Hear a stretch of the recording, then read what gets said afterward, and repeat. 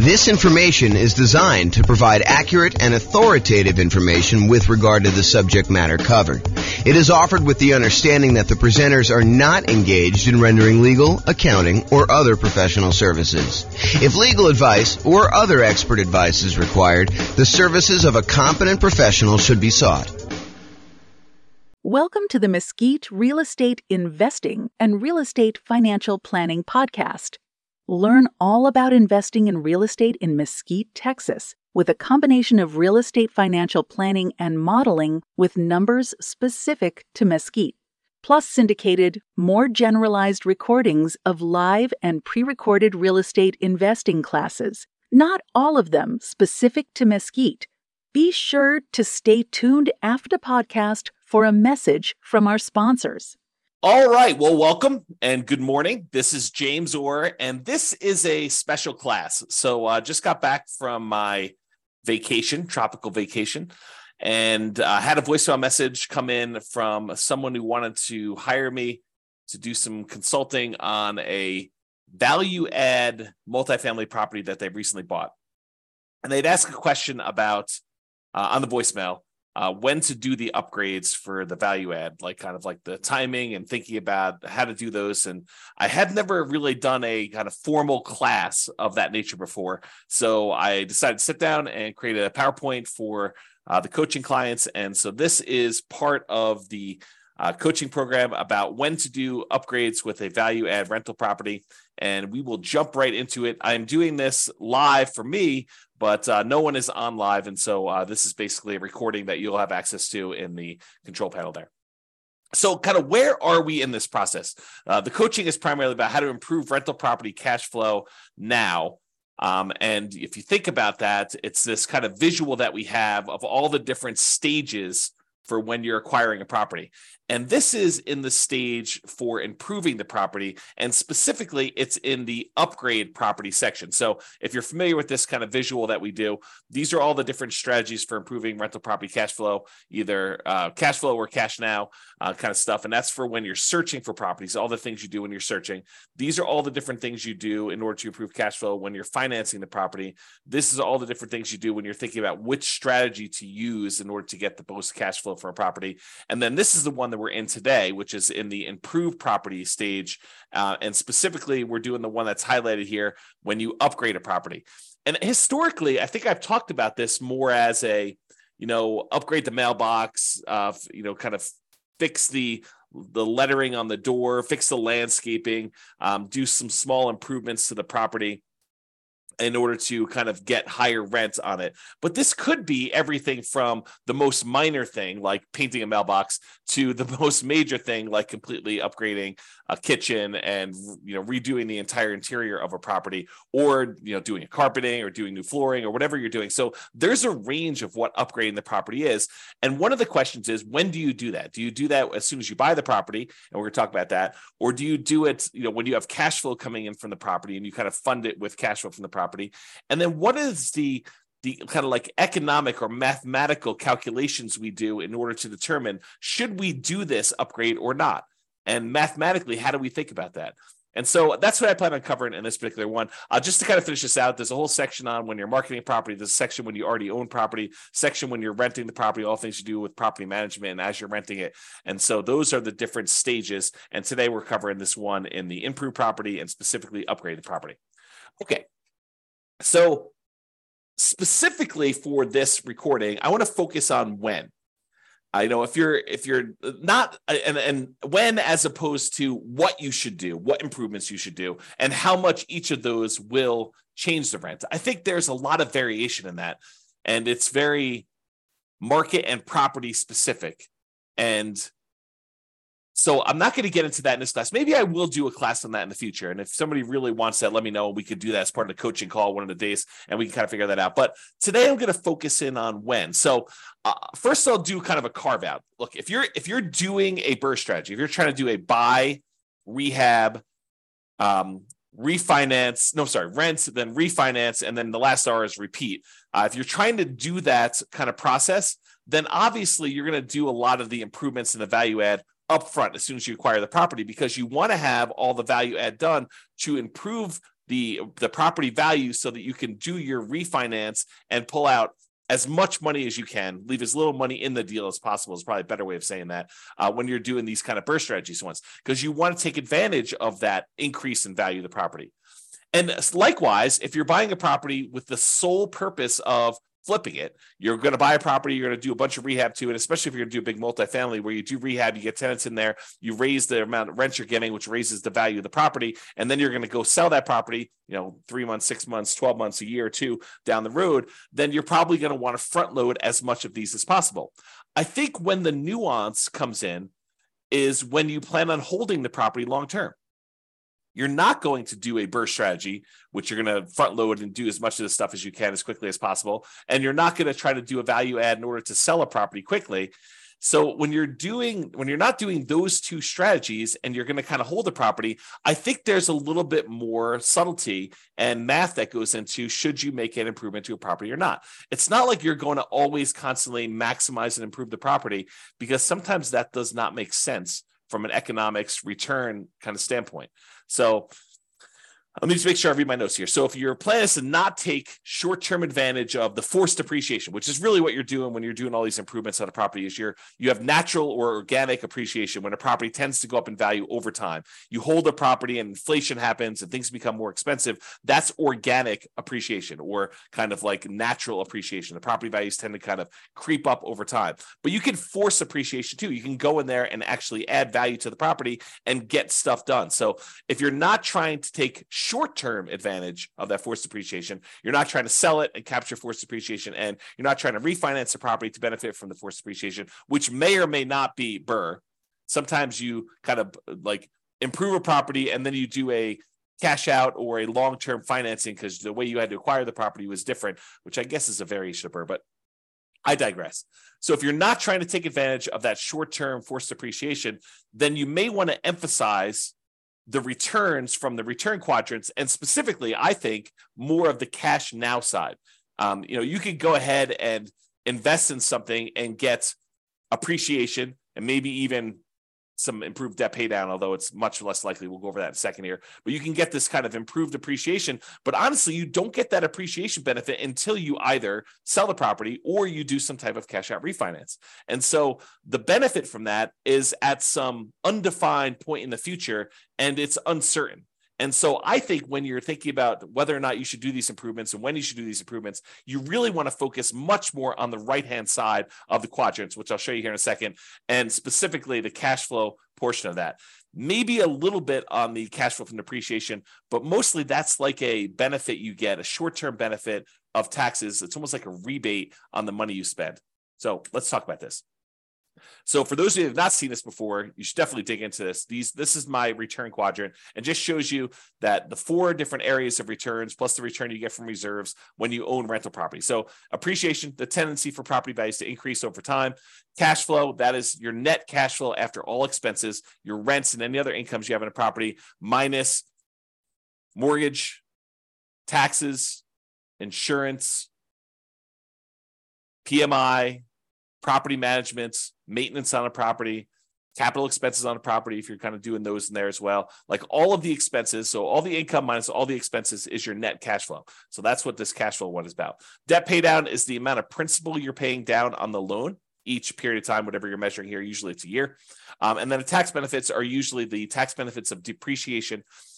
When you own a property, the government allows you to say, look, the value of the building, not the land, but the value of the building has a finite lifespan.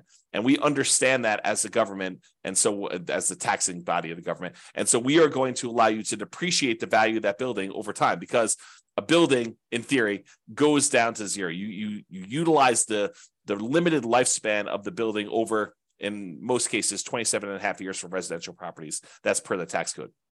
So those are the tax benefits you get. And a lot of times we look at that historically as the cash flow you get from those tax benefits. So it's not just the raw amount that gets depreciated. It's the amount that gets depreciated times whatever your tax rate is, which means this is the amount of money you get back on your taxes, or that you don't have to pay in on taxes from other income you're getting, like rental property income or from your job in some cases. So those are the 4 different areas of return. And then we have reserves, which you get a return from that as well. So the total of it is written in the middle of all 5 of these. And that's kind of how we visualize that. So by improving a property or adding upgrades to the property, we're often improving 3 quadrants in terms of dollars. So if you think about the return quadrant, we can measure it in several ways. We could say, how much in dollars did the property appreciate?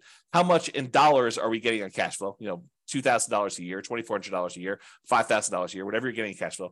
How much in dollars are we paying down the loan? And how much in dollars are we getting in terms of cash flow from depreciation by owning this rental property? And then how much in dollars are we getting as a return on the reserves we need to set aside in order to prudently invest in this property? So if you think about it, you can have dollars, return in dollars quadrants, or you could have return on investment. So you could say, hey, look, this property went up $5,000 in this year, and I had to invest $100,000 in order to buy this property. So now it's a return you're getting, the $5,000 in return, divided by the amount you invested in order to acquire the deal, which is now a $5,000 divided by $100,000, and it gives you I think if my math is right, a 5% return from appreciation. And you can look at that for all of these. You could say, I'm getting $5,000 a year in cash flow on a $100,000 investment. So my return from cash flow is 5%. And so all of those are return on investment. And we typically use that when you first acquire a property. So when you first invest the money in order to do the deal, because it doesn't make sense in my mind to say 10 years later, okay, now I'm getting $10,000 a year in cash flow on this particular rental property, and I had to invest $100,000 10 years ago to get that. The further you get away from when you first make that investment, the less the initial amount you invested in the deal matters. I think the longer you get away from it, the more you need to think about how much am I earning from appreciation and cash flow and debt pay down and tax benefits and reserves on how much equity I have in my property. So after you buy the property, shortly after you buy, we switch, in my mind, from thinking about it as in terms of return on investment, and we start thinking about it as return on my equity in the property. And for more advanced people, if you've heard me talk about this before, it's not even technically, in my mind, return on equity. It's return on the equity you'd walk away with if you sold the property after all of your expenses of sale, your real estate commissions, your closing costs, any depreciation recapture tax, and any capital gains taxes. All of those expenses need to be subtracted out of the equity you're getting. And so really, when I think about it, like more advanced strategy is the returns you're getting divided by the return, divided by your true net equity after all expenses. Okay, but now I've digressed. The reason why I wanted to tell you that is there's really 3 flavors primarily that we talk about for these return quadrants. One is return in dollars, the amount of money that the appreciation, cash flow, debt paid out, tax benefits went up. The return on investment, when you first acquire property, the amount of money you're making on the property divided by how much you had to invest in order to do that. And then once we've owned a property for a while, it's now return on equity, or what your return is divided by how much equity you have in the property. So let's first look at dollars and see how this is impacted by doing this forced depreciation, by doing upgrades to a property or improvements to a property. So this is just the appreciation quadrant we're talking about now. As we improve the property, we often force the property to be worth more. I mean, think about this. You go into a property and you replace the carpets, or you add a new roof, or you add a new furnace or something like that. Don't you, in theory at least, improve the value of the property? Now, from an appraisal standpoint, it might be tricky. However, with multifamily properties, a lot of times if you're able to get more in rent because of the way that they can calculate what a property is worth based on cap rate, we can now say that because rent is more, now the property is worth more. This doesn't apply nearly as much to single family homes, probably even duplexes, triplexes, and fourplexes. The more properties you get, the more units you get, the more this cap rate idea and valuing properties using cap rate can matter. So the more rents we get on a property, the more the property is worth. When you and to a lesser degree with things less than 5 units, but more commonly with 5 units or more. So with these kind of like single family homes, duplexes, triplexes, fourplexes, a lot of times improving a property in order to increase rent is not going to necessarily directly improve the value of the property. Really what we use to determine value for properties on like single family homes, duplexes, triplexes, and fourplexes are comparable sales. So you have to have another property that is a single family home another single family home if you're comparing it to a single family home, or another duplex or 2 or 3 sell that is similar to your duplex so that you could use that to determine value, or triplex is the same thing, or fourplex is the same thing. So you have to use like type properties. And there are lots of exceptions for how you calculate this value, which we're not going to go into here. But that's the idea. Okay. So as we improve the property, oftentimes we kind of increase the value and make it worth more. So for example, if you are buying properties and they are all really old 1970s vintage type properties, and you're comparing them to those properties might be selling for a certain price. But if you completely rehab your property, upgrade the kitchen, upgrade the bathrooms, upgrade the flooring, upgrade all the windows, upgrade the roof, upgrade the furnace, the heating and air conditioning, HVAC, if you upgrade all that stuff, now you should be comparing that property to similar properties of similar quality. And so you might get an increase in value by doing comparable sales approach. Usually for these multifamily properties, by improving the value of the property and getting more rent, you're able to get more value through the cap rate calculation determination for value. Okay. So the raw dollars, when we do this kind of upgrade, the raw dollars in appreciation goes up. Your property was going up, $3,000, $5,000 a year, whatever it was kind of going up, nice, slow and steady. I guess it's this way, slow and steady to the right, up. But now when you come in there and you add an investment of $10,000, $20,000, $30,000 to do improvements to your property, you might get a significant step up in appreciation for that year. And then from there, it tends to grow at whatever that rate is. So you spend $10,000, now maybe your property is worth $20,000 more, as just a hypothetical example. Don't use those numbers as like a guide and say, for every 10K I invest, I'm going to get 20K out. You have to do the math, and that's what we're going to talk about here a little bit later. Okay. So if you're doing that, though, you put $10,000 in, you're going to get like an improvement of, increase in value of $20,000. That's a step function increase in forced depreciation. So if we think about that, this extra $20,000 return in dollars goes here. So now we saw a bump up in the amount we saw in appreciation. Now let's look at cash flow. So a lot of times by improving the property, we can often increase the income we get on the property. And as a side note, and often additionally reduce the vacancy, because a nicer property, this is not a universal rule, but I think it's a trend. It's kind of like it's correlated, highly correlated. So oftentimes when we improve a property, we make it much nicer, we often reduce the vacancy, becomes more desirable. People want to stay there longer. People want to get in there quicker after you've got people move out, so you have less vacancy there. So like your vacancy tends to be improved, reduced. Also, depending on what upgrades you do, you may see a decrease in maintenance on the property. So not only can you get more in rent, but you have less vacancy. And because you put in tile flooring instead of this really old ratty carpet that needs to be replaced every couple of years anyway, now you have a upgraded tile floor, which tends to last a little longer. So your overall maintenance budget may go down slightly. And your property management, those calls for maintenance, those calls for improvements, the kind of tenant turnover and the tenant problems you have can also be slightly reduced. Not significantly, but a lot of times slightly reduced when you have this improvement to the property that make, depending on the improvement, of course, right?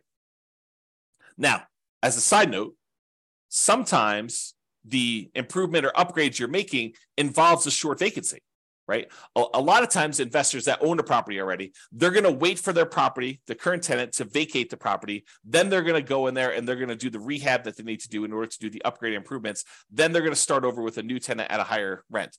Most of the time, they're not going to go in while a current tenant is in place and improve on the property, right? We're not going to go ahead and voluntarily evict the tenant who is already paying and paying on time to go in there, improve a property, and get someone else in there. Sometimes we might if we're trying to sell a property very quickly, but most of the time we're going to do this from cash flow. We're going to have the natural turnover of tenants dictate the pace at which we do the upgrades, both the natural turnover of tenants and also the amount of cash flow we have available to do this. Because if you don't have extra cash sitting on the sideline that you can invest to do this, you really have to fund it internally from the cash flow on the rental property. Okay.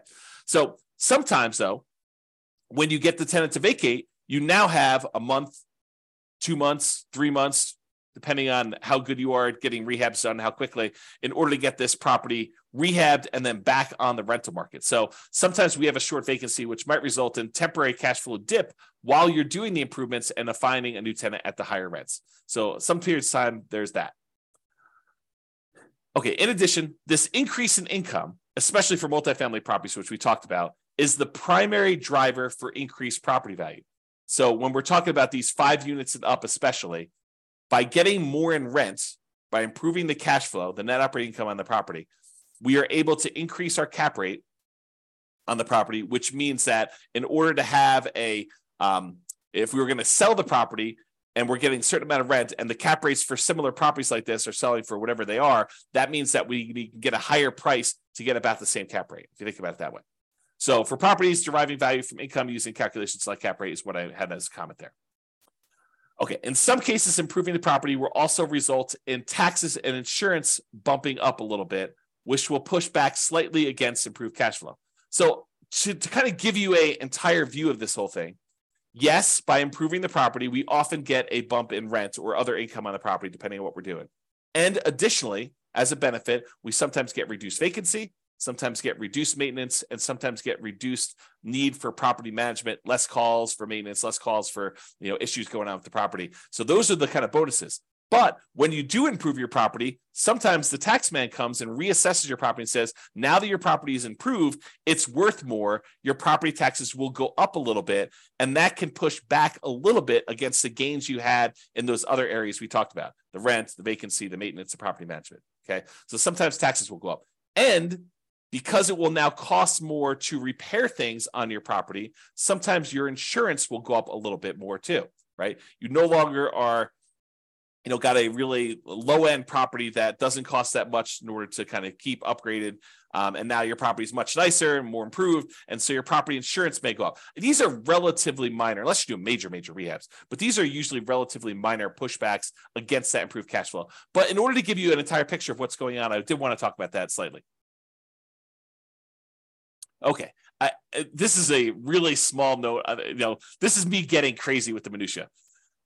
Sometimes by having these increased taxes and insurance, that means your expenses on the property kind of bump up a little bit, which does mean that the amount of money you need to keep in reserves kind of increase. If you say to yourself, hey, look, I want 6 months of reserves on a property of all my expenses on a property that I'm doing. Well, if your taxes and your insurance go up a little bit, then obviously you need to have a little bit more insurance. But we're talking about really, really small numbers. And so the return you're getting on reserves can also be affected as that as well, which means that your overall return is probably going to be impacted as well.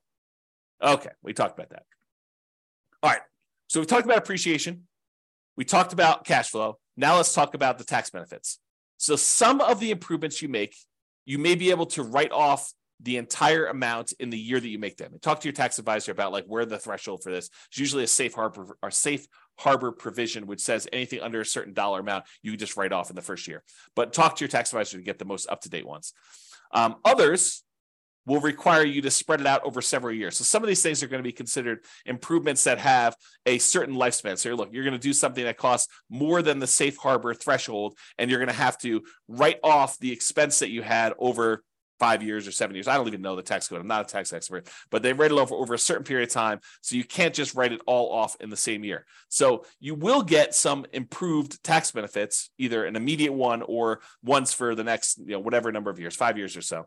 So this can improve your tax benefits from depreciation in the short term to midterm kind of range of time. But realize you're really just getting some of the money you spent back in taxes. It's not like you are making money on this, right? It's not like a amplified return. You're spending money and you're getting some money back on taxes. So it's sort of like a rebate on what you spend, a kind of refund of some ways of the improvements that you made. So I would heavily discount the importance of this return as you think about the whole thing, right?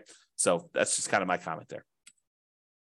All right, so now we talked about this. So instead of just looking at, the dollar amounts we made, how much appreciation we saw by doing the improvement, how much extra cash flow we saw by doing the improvement, and how much extra tax benefits we saw.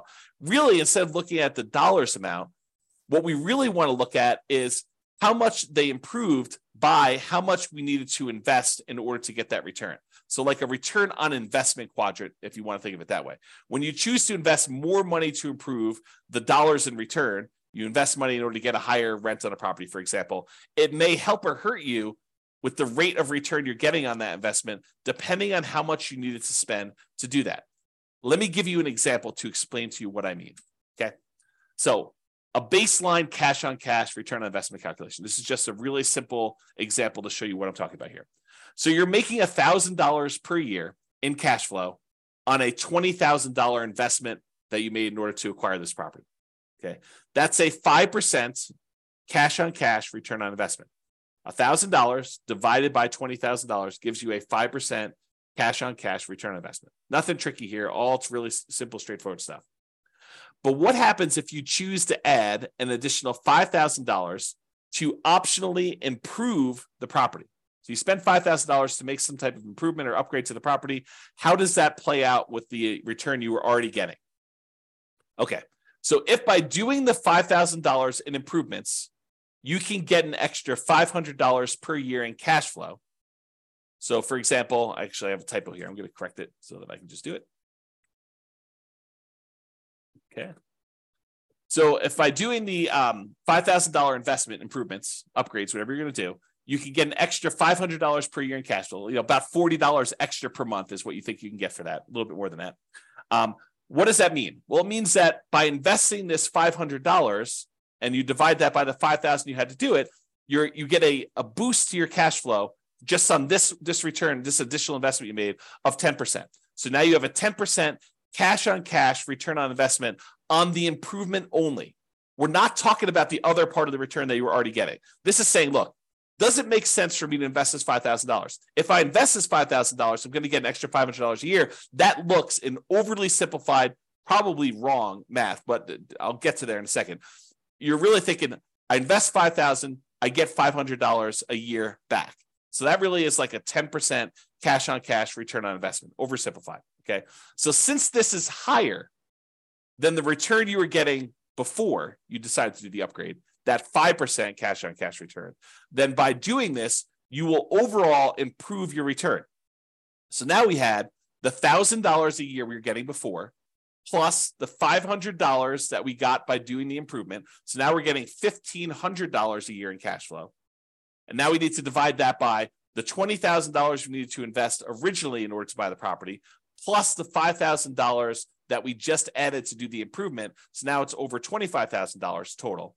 So now it's $1,500 divided by that $25,000.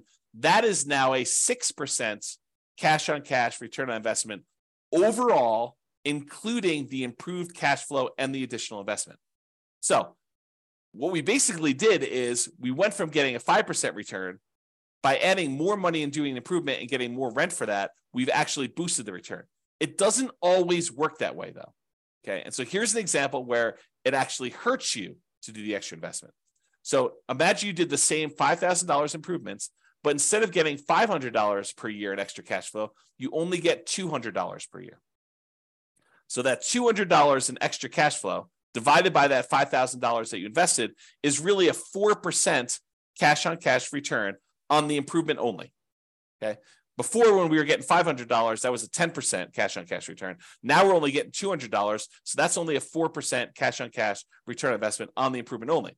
So now when we add that and the additional investment to the previous returns we were getting on the rental property, the $1,000 we were getting per year, plus now $200 for $1,200 total after the upgrades, divided by $20,000, which was the initial investment we made, plus the $5,000 in upgrades. Now we've got $1,200 divided by $25,000, which is 4.8. That return is now lower than the return we were getting previously. So you think about this. You said, look, I'm going to invest $5,000 and I'm going to get this, additional $200 a year in cash flow. That's not good enough to actually improve what you were already getting. You're getting a lower overall return. You're getting more cash flow. You're getting $1,200 a year when before you were only getting $1,000.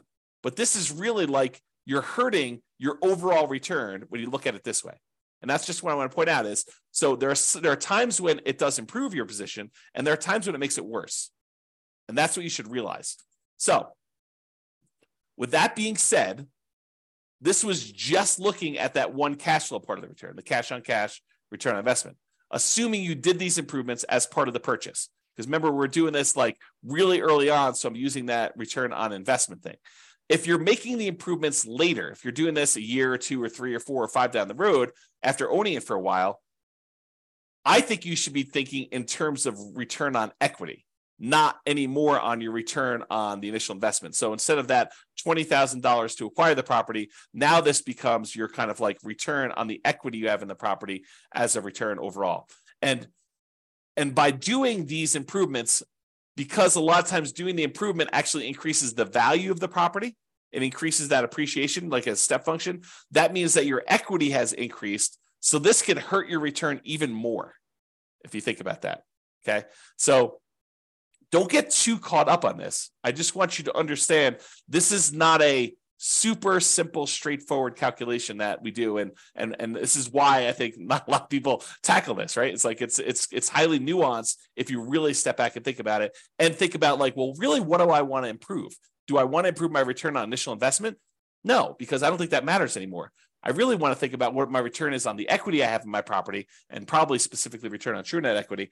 But then you have to think about how this impacts your overall equity if you're going to do that. Okay, so let's go through an example of like how to make this decision. So if you need to make improvements for property, I'm going to step back for a second. If you need to make improvements, health and safety reasons, or to make the property rent ready for the next tenant, just to do the bare minimum to get it to the point where it's like ready to go, it's getting back to the normal state it was in, you can do that. I mean, however, you can do that like no matter what. Don't think about a calculation for that, right? If it's health and safety or you're doing rent ready, you got to spend the money in order to get your property ready for the tenants or to make sure that the tenants are safe in your properties, okay? However, if you're doing optional improvements, you're thinking about upgrading a kitchen or replacing flooring with something higher end or something like that. In general, and to simplify, I'd like to improve the property when, here are some criteria. Number one, this will improve the value of the property. So there are probably exceptions to this, but in general, what I like to think about is, will this make the property more valuable overall? And if it will, then I tend to say, okay, that is one criteria I'd like to see happening. There are probably some exceptions, like if the return you're getting in this next step here, if the return you're getting is so good, but it just sort of holds the property at its current value, I may still be willing to do that. But ideally, it's when they will improve the property, improve the value of the property. Additionally, I can get a good return on the money I'm investing. And as soon as I said that, you're like, well, James, what's a good return? I'm so glad you asked. Okay. So what is a good return? The good return is, think about where you can invest money now and what return you can get with similar risk characteristics. So if you say, I could take this money and go put another down payment down and acquire another rental property, and this has similar risk characteristics to what I'm already doing, then you could make an argument that if the return you're getting by buying the new rental property and putting down payment is better than the return you can get by paying for this improvement, then maybe you should go do the new rental because that's a better return. Or if this is similar to that, and maybe you don't have enough for a full down payment, but you have $20,000 and the $20,000 can get you a similar return you want to do. So you have to look at these things and decide, is this a good return for the money I have? Another thing, which I didn't have on here, which I probably should have, but just made this presentation. I think it matters what you're trying to accomplish. In some of our other modules, we've talked about this idea of, what is your financial independence goal? What does it look like when you're financially independent? And how do you get there? Are you buying properties to rehab, fix up, resell, take the money, and then use that to pay off other properties?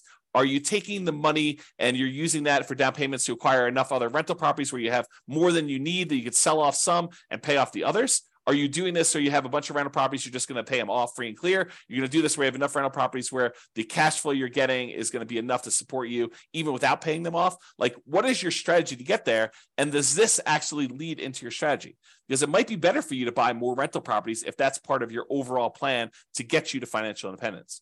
And this may not make sense for you to do the improvements on the property. Or if you're trying to get there with cash flow on the properties you have, this may make a lot of sense to do. Okay.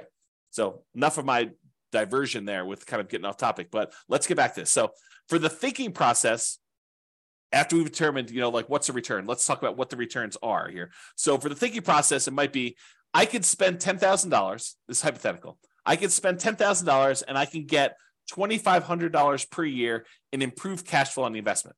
So by doing 10K in improvements, I can get an extra $200 per month in cash flow on the property.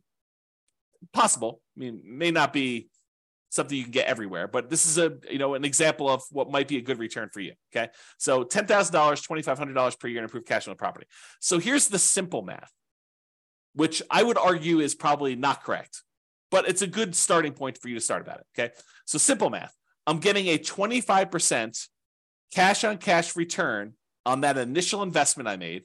So I'm getting $2,500 per year on $10,000 invested. That's 25% cash on cash return in the first year that I'm buying, that I made this additional improvement on the property.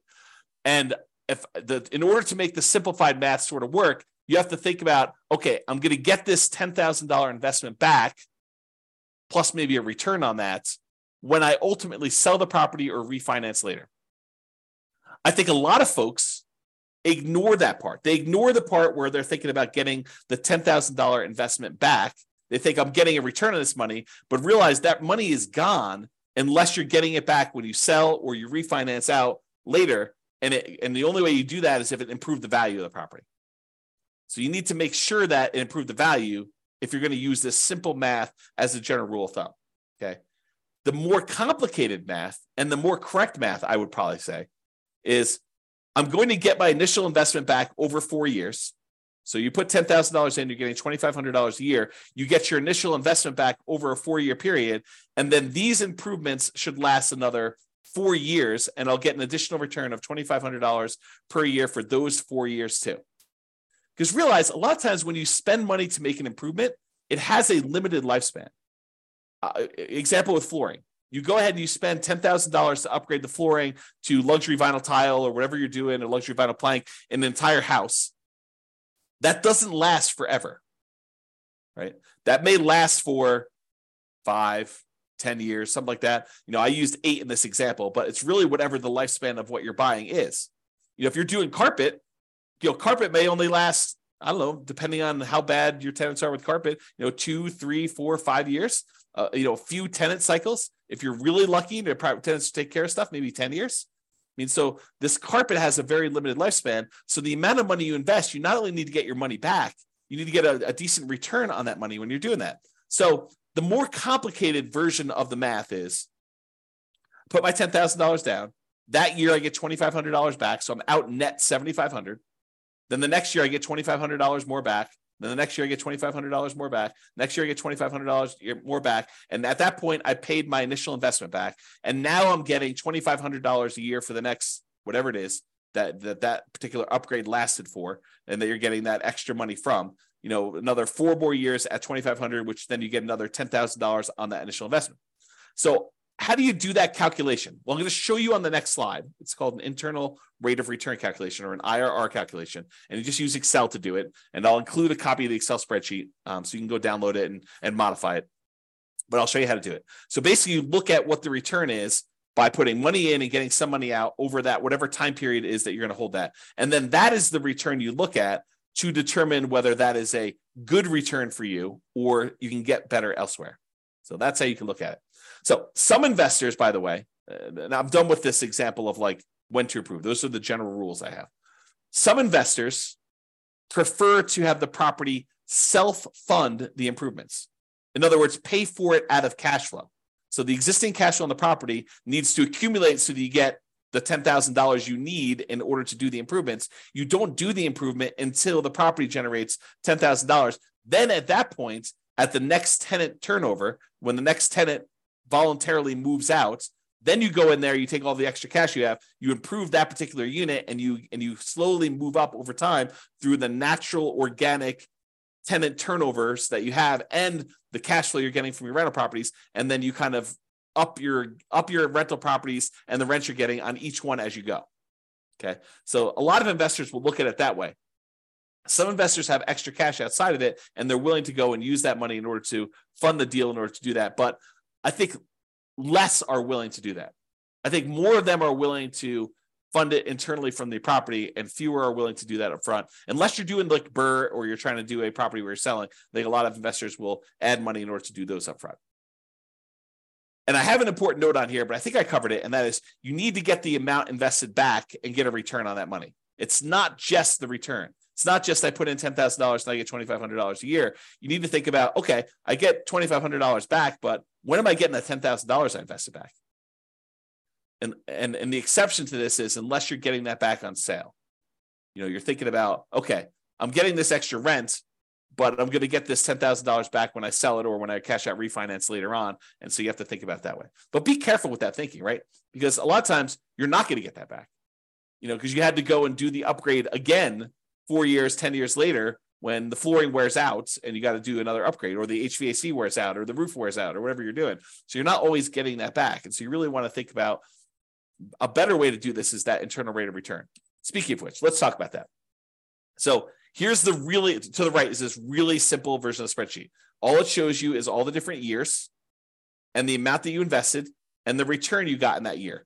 And if you need more years, just go ahead and add additional ones. Make sure you change the formula so that it calculates it right. So it's using all of the different years to do it. But you'll want to go ahead and add however many years that particular investment added. And in some cases, it's more complicated than this, right? Like you invest $10,000 now and $4,000 3 years from now, and you got $2,500 back in the first year, or maybe less in the first year because you had some vacancy time. So maybe you get $2,000 back in year one, and then next year you get $2,500. Next year you're going to get $2,600. Next year you get $27,000. You can change all these numbers, and it will do the right calculation for you.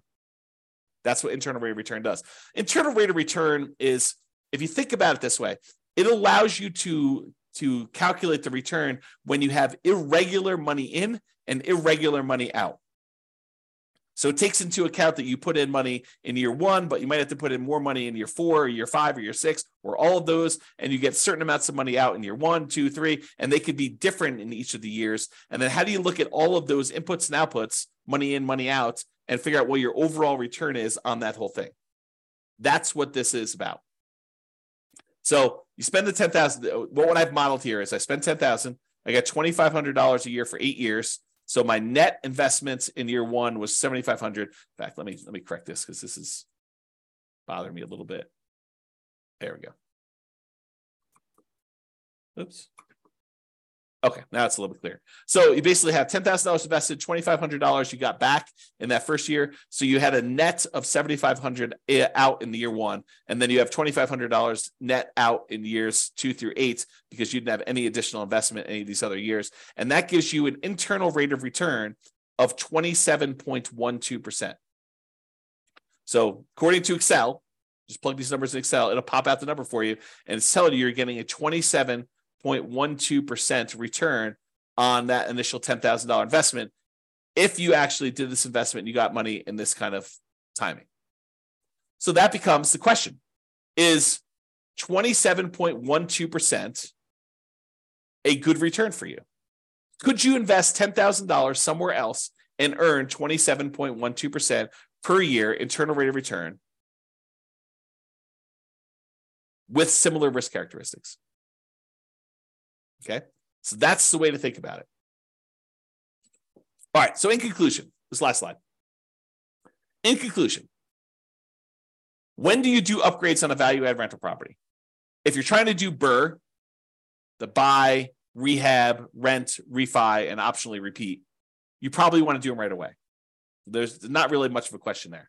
If you're looking to sell the property, probably want to do them either as soon as possible or just long enough in advance of the sale to document improvement in rent to justify a higher sale price. So sometimes it takes time from once you do the thing to show I've got this record of rents, and then you got to document it, and there's some negotiation there. But you want to be able to document it, so you need to figure that out with your real estate agent. Or if you're looking to keep the property, in general, at a reasonable pace between tenant turnovers. So as tenants turn over in your property, you would consider what improvements to make there and what your return you would earn by doing those improvements and whether that is worthwhile doing. Some investors will want to have the property self-fund these improvements from cash flow between tenant turnover. So you accumulate enough cash from the property that it's generating that you take some of the money and you do this.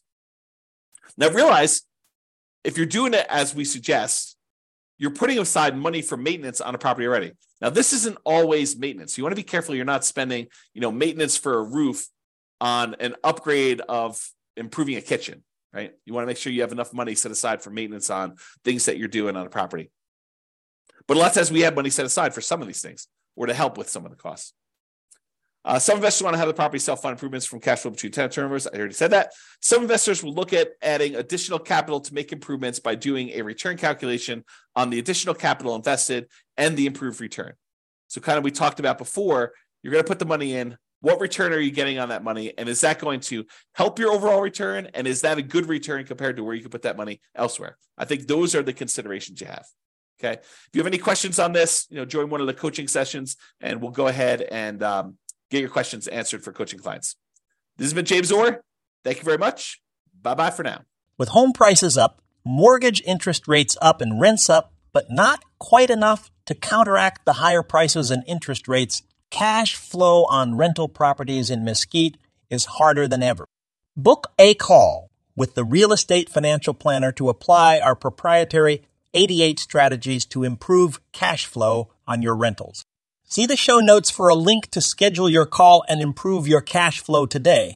If you're a real estate agent, lender, or professional in Mesquite that wants to help our real estate investor listeners, consider reaching out to learn about collaboration opportunities with this podcast. We'd love to add more value to our listeners by having you assist our investors buy, sell, and finance their real estate investments. See the show notes to schedule a call to discuss collaboration opportunities.